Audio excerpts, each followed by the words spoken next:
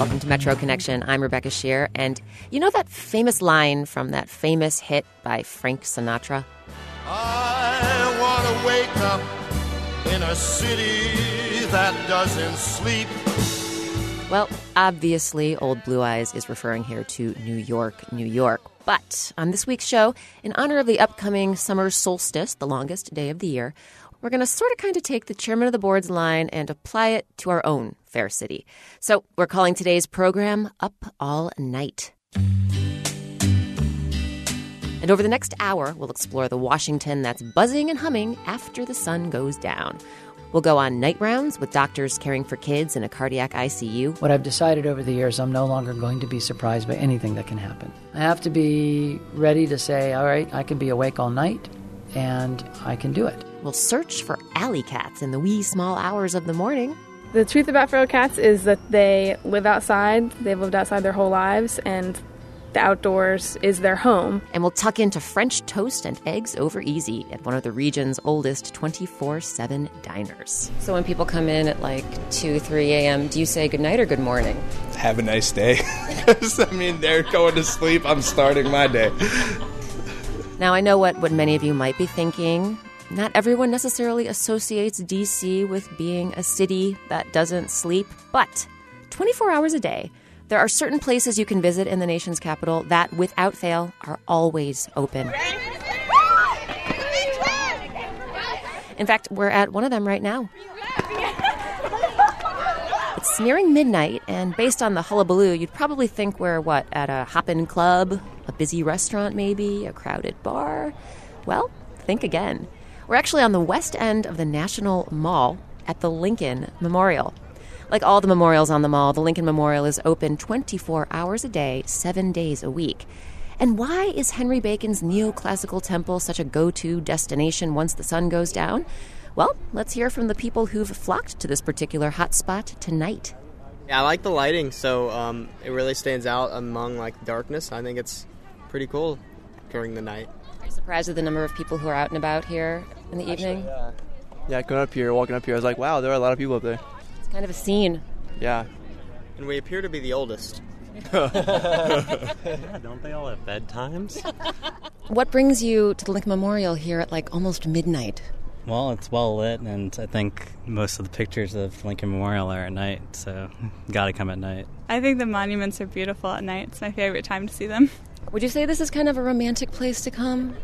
I think majority of the people here were couples or kids. So I'm a resident. I'm working here for 1 year, and we like the monuments here even more in the evenings. So we really like the lighting and everything. It's make it even more mysterious, special. And the most beautiful is when the sun is going down and everything's turning red. That's what I like the best. We love it.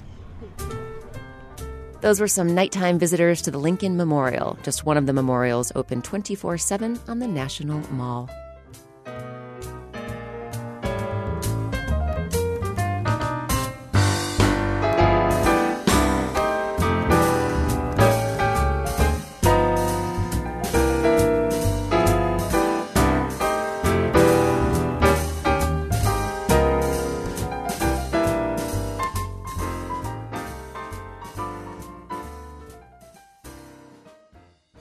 We're going to head east on the mall now, up to a spot in Lafayette Square, just across the street from the White House.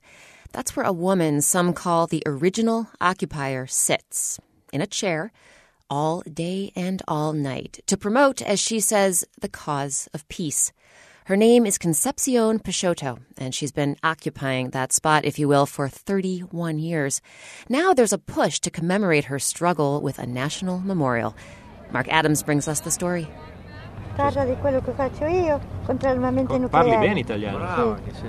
Parli bene. By day, Concepcion Peixoto courts endless streams of tourists from all over the world, educating them on what she describes as the danger of a nuclear catastrophe. By night, Peixoto sits alone in her chair, at times enduring not only extreme temperatures, but also what she says has been harassment by passers-by and police alike.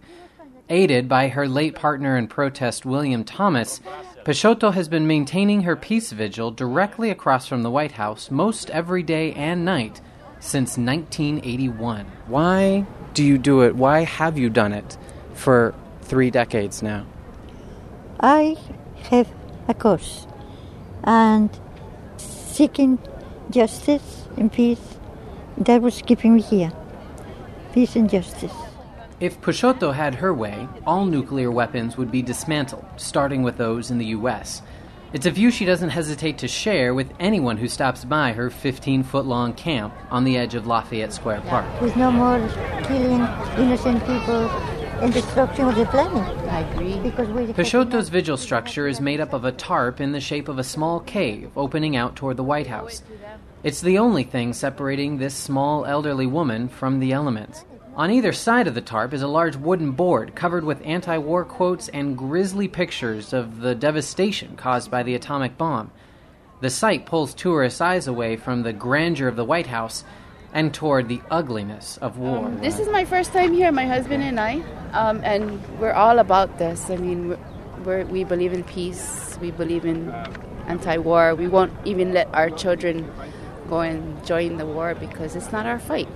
The person who's doing it looks kind of loony, and it sort of trivializes a very serious issue. She seems a little bit off her rocker, but I do think it's good that the kids sort of get to talk to someone who's representing a different, almost even extreme view, just to sort of challenge what they think. Now, Peixoto's supporters, many of whom came from the Occupy movement, have started modest efforts to make her peace vigil a permanent monument. Plans are underway to draft up a formal proposal to create a national peace memorial in Lafayette Square Park. Yeah, Robbie's at the vigil, is that what you said? Yeah. Charles Holsable, a friend of Peixoto's who occasionally helps staff the vigil, came up with the idea several months ago. I would like a spot that would represent the commitment and the further commitment it's going to take in order to have peace. That when people come there, it's a solemn sacred spot. Eventually, the proposal would need authorization from either Congress or the President. And according to Peter May at the National Park Service, that seems unlikely. There is guidance in the Commemorative Works Act that says that a new memorial should not encroach upon an existing memorial. And there are memorial elements already in Lafayette Square, so it's hard to picture how something new might be put in there without potentially encroaching upon it.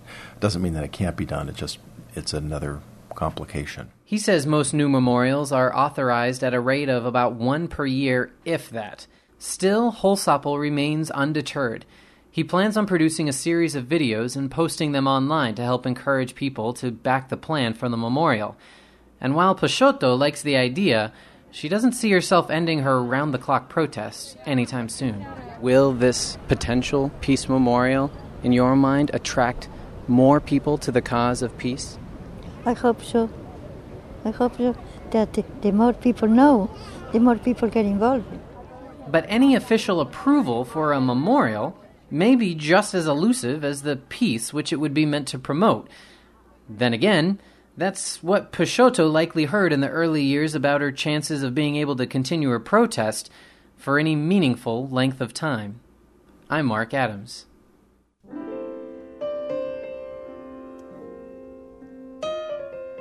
You can find pictures of Concepcion Peixoto's decades-old peace vigil at our website, metroconnection.org.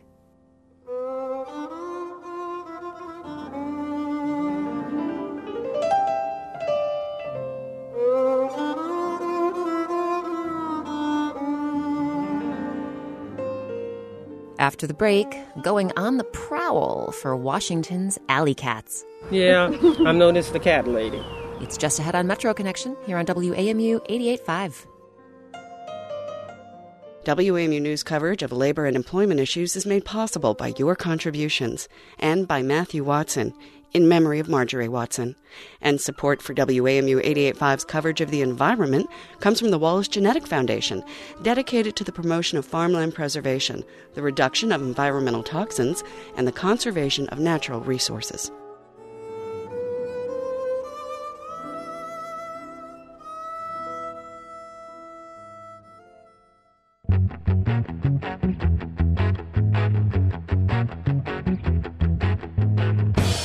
I'm Rebecca Shear, and welcome back to Metro Connection. With the longest day of the year coming up next week, today we're staying up all night. Coming up, we'll go on a crack of dawn hunt for alley cats and check out the debate over how to handle feral felines. We'll also hear a very personal tale about what it's like to burn the midnight oil caring for an elderly parent. But first, we turn to a group of people who regularly spend their nights performing small and sometimes large miracles. And they do it armed with compassion, a healthy dose of caffeine, and quite a bit of medical expertise. They're the doctors and nurses in the Cardiac Intensive Care Unit at Children's National Medical Center. Jonathan Wilson spent a night with these folks, along with the many families thankful for their help. With the proliferation of hospital dramas on primetime television these days, it's very easy to forget just how quiet the night shift in a hospital can be. But inside the cardiac ICU at Children's National Medical Center, the only ICU in the D.C. area focusing specifically on cardiac patients, it's often quiet and harrowing at the same time. All right. His heart is much better, but he still has some diastolic dysfunction. So we're just going to proceed slowly as he continues to recover. Dr. Craig Futterman is in charge tonight. Right now he's making rounds, getting and giving updates on the 16 children here tonight. He says 2 or 3 children are still unstable, requiring interventions every 20 minutes or so, but he thinks all are headed in the right direction. But he also says things can change very quickly. What I've decided over the years, I'm no longer going to be surprised by anything that can happen. I have to be ready to say, all right, I can be awake all night, and I can do it. Futterman is one of 7 attending doctors who rotate through this ICU. He ends up working the night shift about once a week. He's a small, energetic man who sports a closely cropped salt and pepper beard, and he likes talking about cardiology. That's a good thing for Dr. Peter Dean, the cardiology fellow on call tonight. Dean is near the bottom of the totem pole when it comes to doctors here, and one of the reasons he's here, other than to help save lives, is to learn from Dr. Futterman. Dean says the night shift can be exhausting, but it's actually the slow nights that get to him. The slow nights, the ones that kids aren't very sick, that's great. And it's a wonderful thing. But sometimes that night drags on. It's 1 a.m., 2 a.m., 3 a.m. Whereas if there's a lot going on, new kids coming in, then sometimes you turn around at 7 o'clock and you're ready to go home, and it goes by quickly.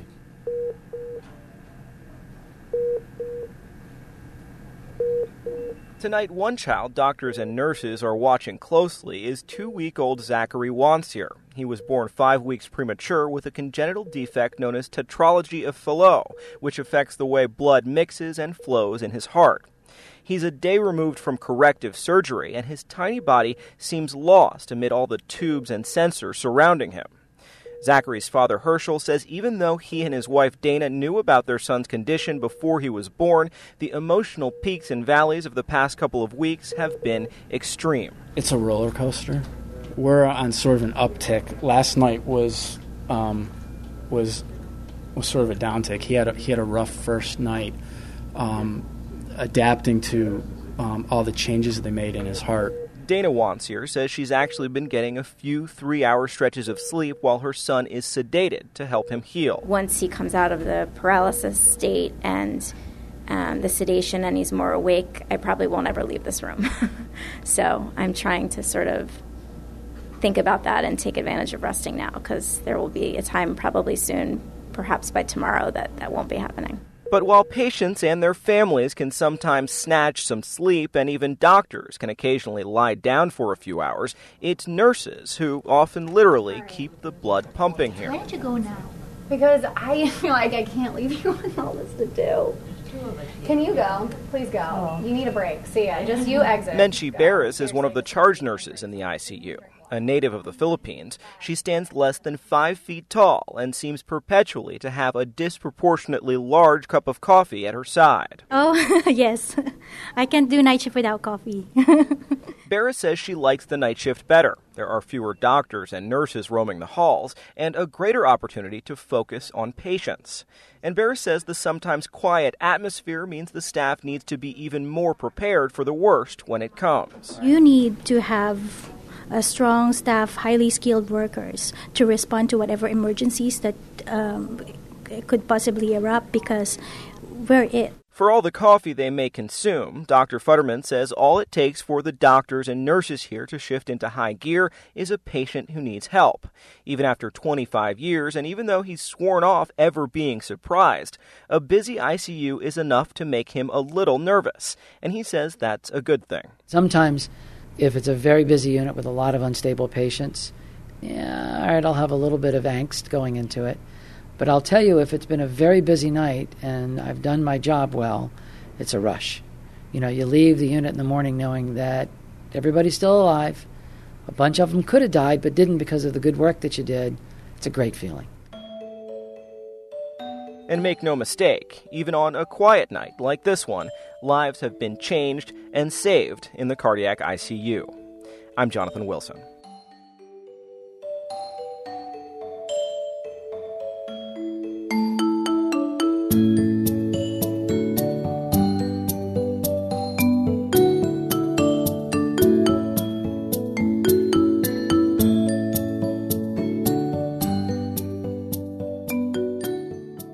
So for the doctors we just heard from, it's part of their job to take care of people in the wee small hours. But the woman we'll meet next has become somewhat of a nighttime caretaker, not professionally, but personally. And the person she's been caring for is her elderly father, who's been suffering from dementia. Jane Beard got in touch with us through WAMU's Public Insight Network. It's a way for people to share their experiences with us and a way for us to reach out for input on stories we're working on. Metro Connections' Emily Friedman met Jane and handed over the microphone so she could record Metro Connections' first ever audio diary. Jane Beard recorded for a week, mostly during the middle of the night, inside her bedroom closet. And here's her story. My name is Jane Beard. I live in Silver Spring, Maryland. I have lived in this house with my husband and kids, and also my father. He's 88, and he moved in about 9 months ago. My dad was in World War II. He was in a unit of guys that were sent into Europe right before the Battle of the Bulge, and they were sent in with only their summer weight uniforms. And there was documentation of the fact that the military had to decide whether to send munitions or winter weight uniform for these guys, and they sent munitions. So there they were in the trenches, in snow, in cold weather. He got taken out of the Battle of the Bulge right before it started with frozen feet and was in a military hospital for about 18 months afterwards. He has bad dreams many nights a week, and they are bad dreams. He shouts out. He is moving in his dreams. He's disoriented when you go in afterwards. He will sometimes think I'm a nurse. He'll sometimes think I'm another patient. And the next morning, he never remembers that this stuff has happened. He isn't getting treated for PTSD, although he's on anti-anxiety medication. We have help here 12 hours a day. They bathe him. They do all the heavy lifting for the most part. And so a lot of the times when I wake up hearing him, I just spend hours awake just trying to figure out why it's so hard. What's wrong with me that this is so hard? I can actually remember an exact spot by a tree in our backyard where I declared to both of my parents that if my father died, I would die, and that so therefore I would have to die before him. My definition of me comes from him.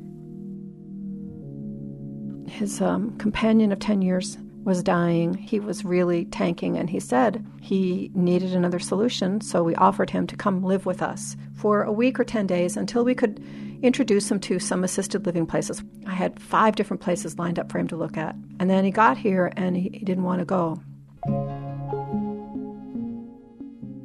So in the house right now, I live here with my husband, Jeffrey B. Davis. So, Jeff, I just want to ask you, what is it like for you to have my father in our house? The main thing is basically it's okay for me. It's harder on you because it's your dad. At the same time, there are times when it's pretty challenging. You know, when we're alone with him and he starts having messes and the like, and I know that he needs my help, so I'll go into the bathroom and deal with it. But it's like a part of me has to pull away because I just I just don't actually want to be there with him while we're dealing with that stuff. Do you think it would be different if it was your dad? I think that, when it's your dad or mom, I guess, but when, it's different from when it's your spouse's. And also, you go, okay, I'm doing the right thing. I know we're doing the right thing. You visited nursing homes. Yeah, we're doing the right thing. We're doing the right thing. He's got space, and he's got family around him, and he's got a lot of attention. And his dog. He's got his dog, all these things. And so it's fine, and I want it to be over. And then I think about, being over means he's dead, and I don't want to wish for that.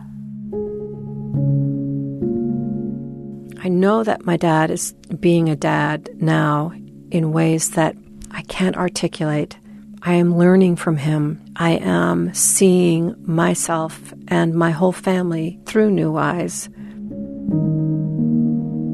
I love him. I really do love him. But just like things can be easy and hard, so is the way you can love somebody. That was Jane Beard and her husband Jeffrey Davis of Silver Spring, Maryland. Their story was produced by Emily Friedman. For more information on our Public Insight Network, visit metroconnection.org/pin. So we humans aren't the only ones up late at night. There are all sorts of creatures prowling our urban landscape long after the sun goes down.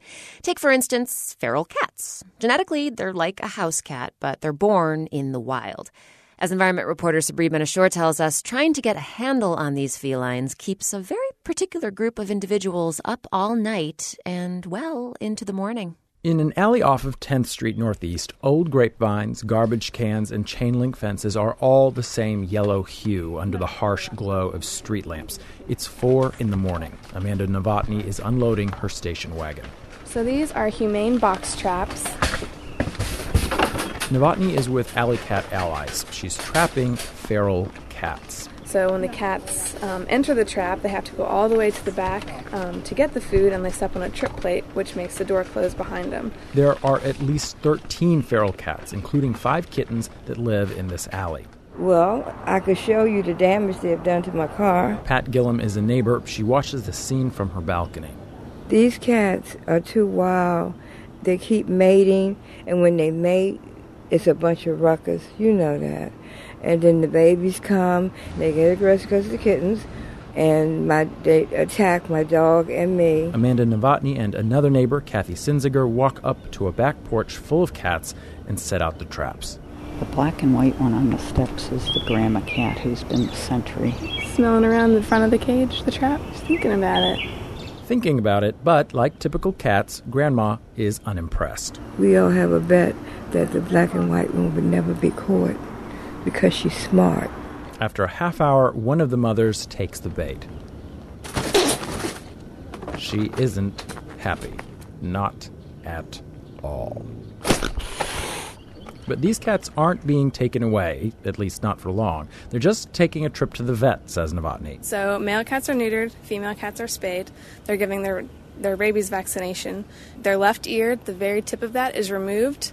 So the ear tip is a universal sign that lets people know that that cat has already undergone spay-neuter surgery. And we will pick them up tomorrow morning and release them tomorrow afternoon. This is called Trap, Neuter, Release, or TNR. Fix the cats and put them back. Novotny says after getting fixed, they won't be as aggressive, won't howl, won't fight, and most importantly, won't reproduce. Still, having the cats back doesn't thrill Gillum. I just don't think they should be able to run loose like this. The alternative, though, is for the cats to be put down. Feral adult cats taken to a shelter will get euthanized because they're unadoptable. So I do not want any animal euthanized at all. I just wish they had a home, but they're too wild to have a home, aren't they? No, bring them back. No, bring them back. As she speaks, the colony's matriarch finally takes notice of the trap. Mama's going in there. We got Mama. Oh. Yeah, because Mama is the ringleader, okay? Now, Trap, Neuter, Return has its detractors. There is no reason to believe it works. Robert Johns is with the American Bird Conservancy. The University of Nebraska did an exhaustive literature search on this issue, and they could not find a single legitimate case where TNR actually eliminated a cat colony. And, he points out, cats are predators. When you save a cat by putting it in a colony, what in fact you're doing is killing a handful of wildlife every year. He claims 500 million birds and other small creatures are killed by cats every year. TNR advocates point to numerous anecdotal cases where the practice has worked, including at sites in D.C. And Fairfax County says the strategy has reduced the number of feral kittens brought into its shelters by almost 60%. Back on 10th Street, with almost all of the adult cats in traps, Novotny has just pulled 2 kittens out of a drain pipe. Oh, baby. These kittens are young enough to be socialized. Unlike most of the cats born on the streets of D.C., they are now looking for a home. I'm Sabri Ben-Achour.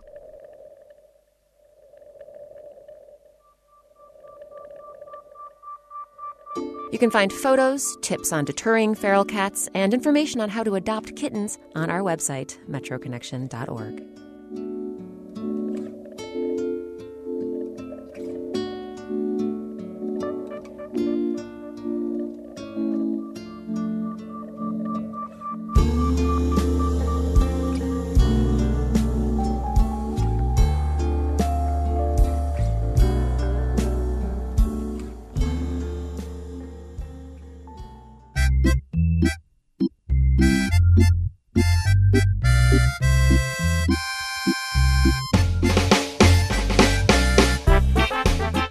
Time now to pass the microphone over to you and read from your letters.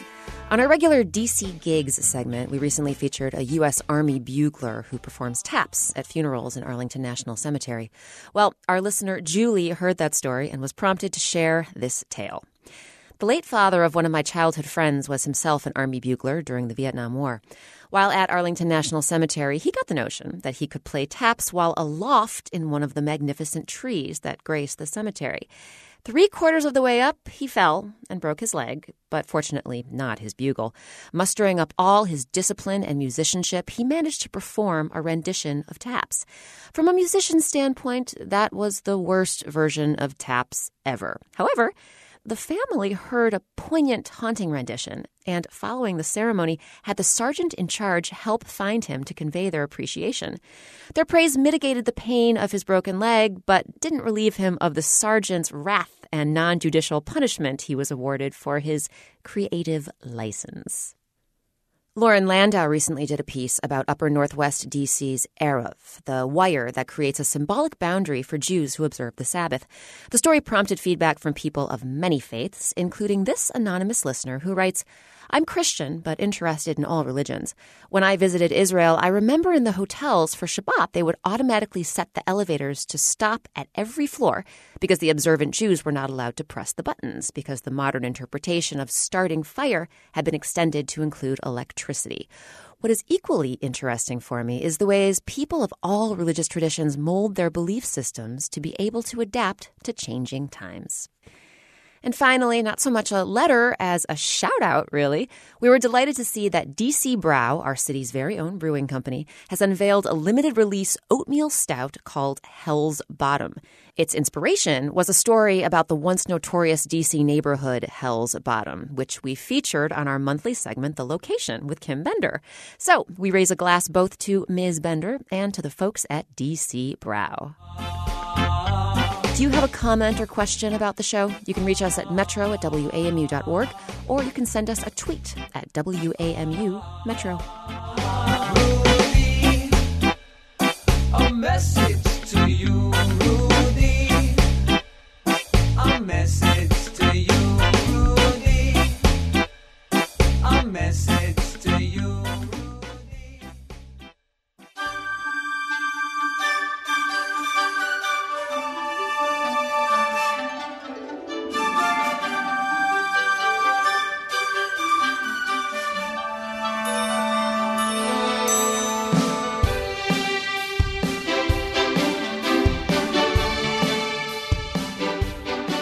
Next, time to make the cupcakes, and some pretty wild ones at that.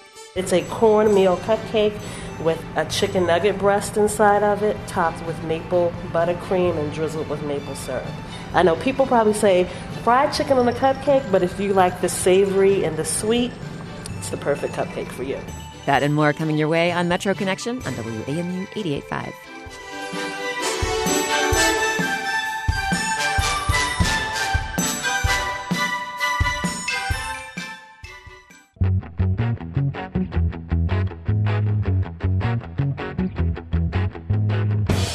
Welcome back to Metro Connection. I'm Rebecca Shear, and this week we're burning the midnight oil and staying up all night. So far, we've dropped by the National Mall. We've done rounds at Children's National Medical Center. We've drifted through alleyways. And at this point, I don't know about you, but I'm feeling just a little bit peckish.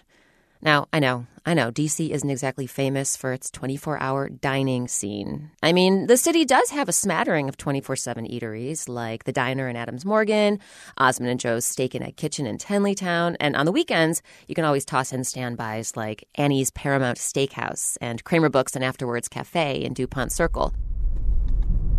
But if you head out of the city and into the suburbs, so here we are in lovely downtown Bethesda, going up Wisconsin, as I recently did with Metro Connection producer Tara Boyle. How would you describe the streets right now? I'm seeing people. Yeah, there are people out here in Bethesda, too, out at 12:54 a.m. It's kind of amazing.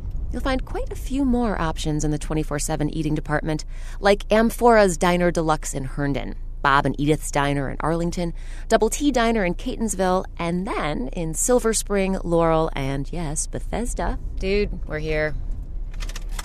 The Tasty Diner. I like how it's tasty, T-A-S-T-E-E. I like that. The Silver Spring branch hails back to 1946. Laurel's been going strong since 1951. And in Bethesda, there's a great neon sign in the window. It says, Open Eats. Awesome. The old-fashioned dining cab on Woodmont Avenue has been around since 1935. Here we go. And despite a kitchen fire 10 years ago, not only does Tasty's still smell like a classic diner, can you describe the smell for our listeners out there, since this is radio after all? Deep-fried, decadent delight, basically. It looks and feels like a classic diner, too. You've got your old-fashioned counter with bolted-down stools, your cushy pleather booths with miniature jukeboxes, and, of course, your healthy helping or not-so-healthy helping of greasy spoon goodies, made fresh to order on a sizzling hot griddle. Well, the diner is Bethesda. Without the diner, is no Bethesda. Larry Hall's been working at Tasty's for about 7 years. Tell us about the regulars who come here. We have most of the customers that come here, the people that's like second, third generation of customers. You know, the grandparents been here, their parents, the kids, and their kids. And during our visit, Tara and I meet quite a few of those long-timers, like Andrew, a 20-something Bethesda native who's wolfing down a chocolate shake and fries with his friends Corinne and Carly. So is the Tasty Diner a place you come to often?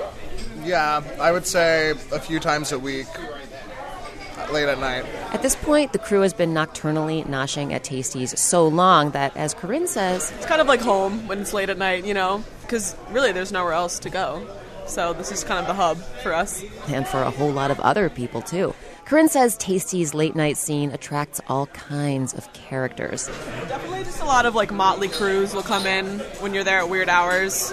Of course, we probably look like motley crews when we come in, too, so I guess I can't judge. But Kyle Brick waits tables on the overnight shift. How long have you been working here? I've been here almost 2 years. It'll be 2 years in August. And he says the motliest crews he's seen. What's the weirdest thing you've seen here in the middle of the night? Are the lovebirds. Probably the romantic types getting a little too frisky. That happens quite often. Sanitize the booths. We've got our cases of Lysol ready to go. Oh my God. Kyle says Tasty's is at its rowdiest once the bars close. It gets pretty busy during the night rush.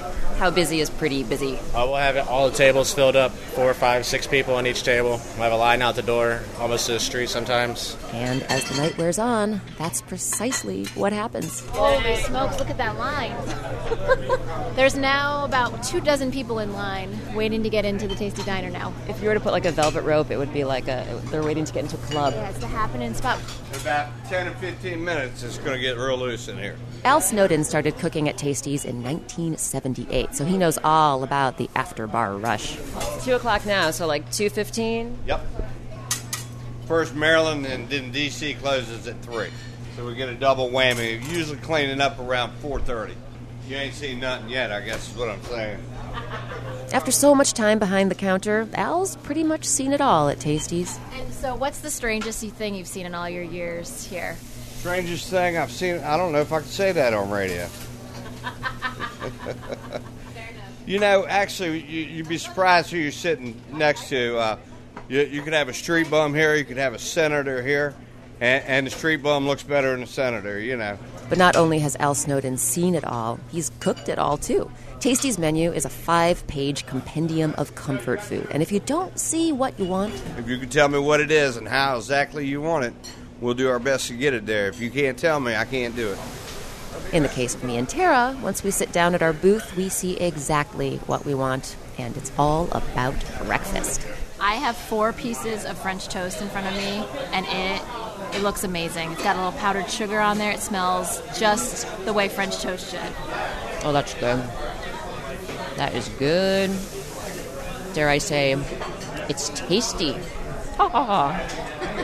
For Tara and me, this is where our night ends. After we polish off our food, we head out the door, where a bustling line of people awaits, all of them eager for burgers and breakfast, hot cakes and hot coffee, and in the wee small hours of the morning, none of them ready to call it a day.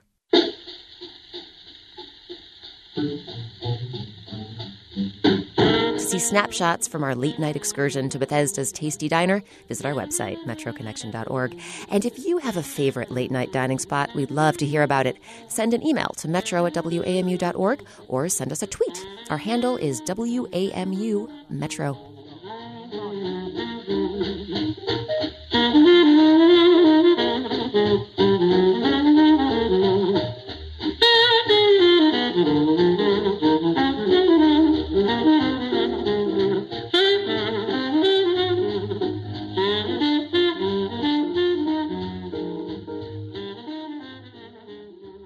Now, presumably, those party people who hit up Tasty's in the wee small hours will eat their eggs and wolf down their waffles and then stagger home to hit the hay somewhere around the crack of dawn. And that, as it happens, is right around the time the people we'll meet next are getting their day started.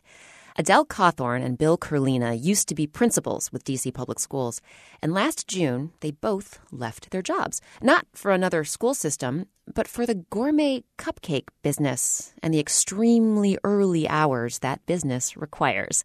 Kavitha Cardoza brings us their story. Adele Cawthorn cuts up chunks of slippery, glistening white cream cheese to weigh. I use a scale because I've learned when you're producing large batches, it doesn't help to use measuring spoons. She wakes up at 4 a.m. to begin a long day. At the beginning of the week, she bakes about 500 cupcakes a day. But by Friday... I might bake 700 or 800, and then on Saturday, we pretty much lose count. Cawthorn delights in dreaming up new cupcake varieties. There's a pomegranate martini cupcake, a bacon cupcake, even a fried chicken cupcake. So it's a cornmeal cupcake with a chicken nugget breast inside of it, topped with maple buttercream and drizzled with maple syrup. If you like the savory and the sweet, it's the perfect cupcake for you. Opening Cooks and Cakes Bakery has been a leap of faith for Cawthorn. She was an educator for 16 years in Baltimore, Howard, and Montgomery County school districts. But she says 1 year as principal of Noyes Education Campus in Northeast D.C. was enough for her. Last year, she left a $127,000 job with DCPS to start a gourmet cupcake business, along with another disillusioned principal, Bill Curlina. And so I did jump on at the Michelle Rhee bandwagon and was really hoping for true, strong reform for the school system. Both Curlina and Cawthorn were hired by former Chancellor Michelle Rhee, but left under current Chancellor Kaya Henderson. At least 17 principals are leaving DCPS this year, and a majority of them were hired by the former Chancellor. Curlina has 17 years of experience in education, mostly in Montgomery County. He was head of Hearst Elementary School in Northwest D.C. for 2 years. Both he and Cawthorn stayed a far shorter time than the average 5-year tenure of an urban public school principal. But both these former school administrators brighten when they recall their teachers, principals, and especially the children. I loved the kids, of course, because they always come to you as they are, no hidden agendas. Ask them what they didn't like, and they answer almost in unison. It's what they call DCPS's extreme, intense, overwhelming focus on testing. Just because you teach it on Monday at 2 and the kids don't get it doesn't mean they're not going to get it Saturday at 3 p.m. when the light bulb goes off when they're in soccer practice. But we have gotten to a point, every child in that class must get it by Monday at 2 because we're going to test Tuesday morning at 9. And so you must have it. That's not natural learning. Both former principals say they received little support from DCPS's central office. If your numbers don't look right, you're going to get a phone call or a nasty email, even though you're there 12, 14 hours a day, sometimes getting advice from people who've never walked in your shoes. For me, personally, it was way too much. Kalina says one incident in particular still upsets him. The power went out at our school, and it was rainy and cold and completely dark, and I ended up asking the Sidwell principal if we could move our students over there. He says no one from central office ever contacted him, so he decided to send everyone home. I got my hands slapped, but if nobody from the central office, and I'm at a privately funded school who can only host me for 4 hours, what am I supposed to do? DCPS doesn't offer any explanations about why principals leave. In general, spokesperson Melissa Salmanowitz says DCPS takes several issues into consideration, including test scores, family and community satisfaction, school culture and enrollment figures. But she says the focus is always on what's best for students. But research from the Wallace Foundation shows what's called principal churn creates serious problems for a school. Students, teachers and parents have to get used to the new person's priorities, and new relationships have to be formed.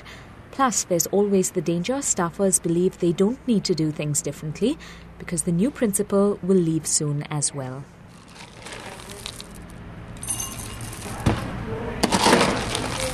I am about to melt some semi-sweet chocolate that is going to go in the middle of the s'mores cup. And then top it with a marshmallow topping and some graham crackers. It's delish.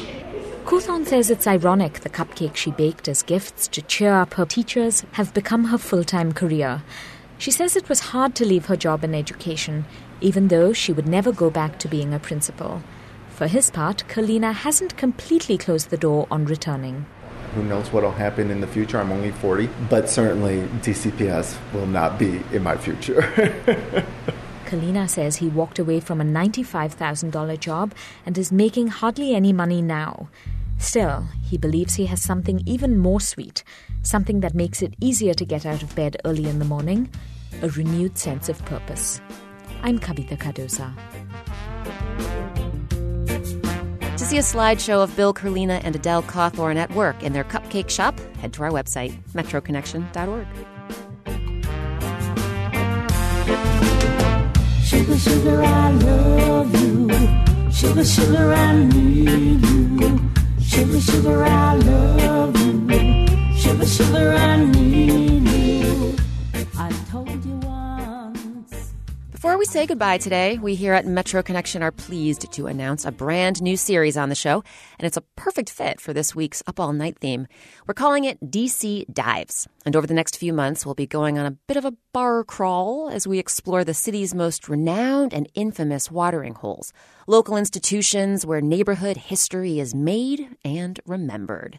Jared Walker takes us to the first dive in our series, the Raven Grill in Mount Pleasant.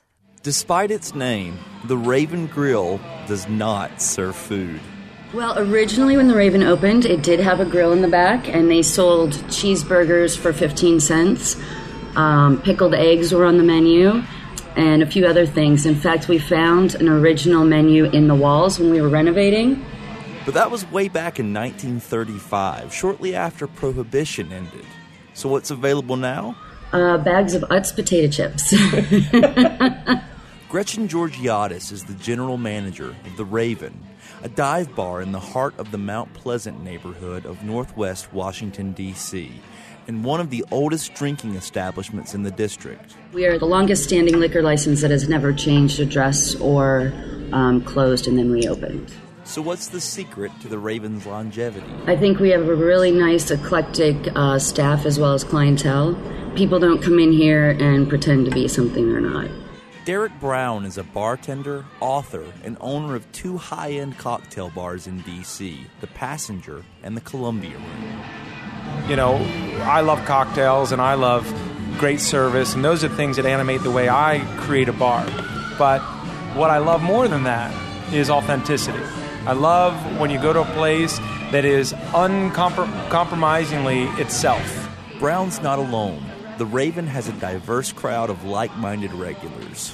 Our clientele really runs the gamut. We have 80-some-year-old men that still come in here that hung out here back in the 40s.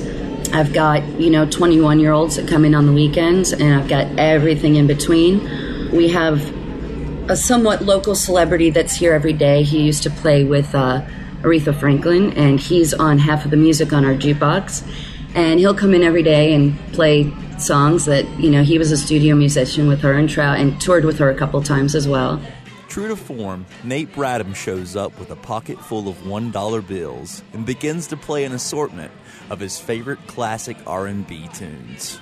I've been coming here since 1975, and I come back for a few friends that I do have, and the jukebox. I love that jukebox. I put my life savings in the jukebox. I love music, you know what I mean? And while the Raven is a relatively open and friendly place, like any good dive bar, it has some eccentricities, rough edges, and unwritten rules all patrons must abide by. It's kind of like this. I like Snickers and I like foie gras, right? And when I go into a 7-Eleven, I don't expect to get foie gras. And when I go into a 4-star restaurant, I don't expect to get a Snickers bar. And each experience is great, but they are different. So what happens when you ask for foie gras at the Raven? I had a young lady come in the other night and ask for a hot toddy, and I almost had to stop myself from laughing. And she's like, "Oh, what? It's okay if you don't have honey." I said, "Sweetheart, I don't have honey, I don't have lemons, I don't have sugar, I don't have tea bags, and I don't have hot water. So I can give you the shot of whiskey, and that's about it." D.C. needs places like this to remind us that D.C. is comprised of a lot of different segments and populations. It's not just about the people, Hill staffers who come in town. It's not just about the hipsters and their bike lanes. It's not just about the African-American population. It's about a confluence of so many different kinds of people. And it's what makes D.C., in my mind, the greatest city in the world. Do you think this is where those people meet in the middle? I think a lot of them meet here. And I've been in here nights with Ethiopians and Latinos and hipsters and white people and black people and black hipsters and old white guys and just everything under the sun. And tonight is no different. The room fills with strangers and friends, black, brown, and white, young and old, drinking beers, laughing, and listening to music from that fantastic ancient jukebox. I'm Jared Walker. Do you have a favorite DC dive you want to recommend for our series? Drop a note to metro@wamu.org or send us a tweet. Our handle is WAMU Metro.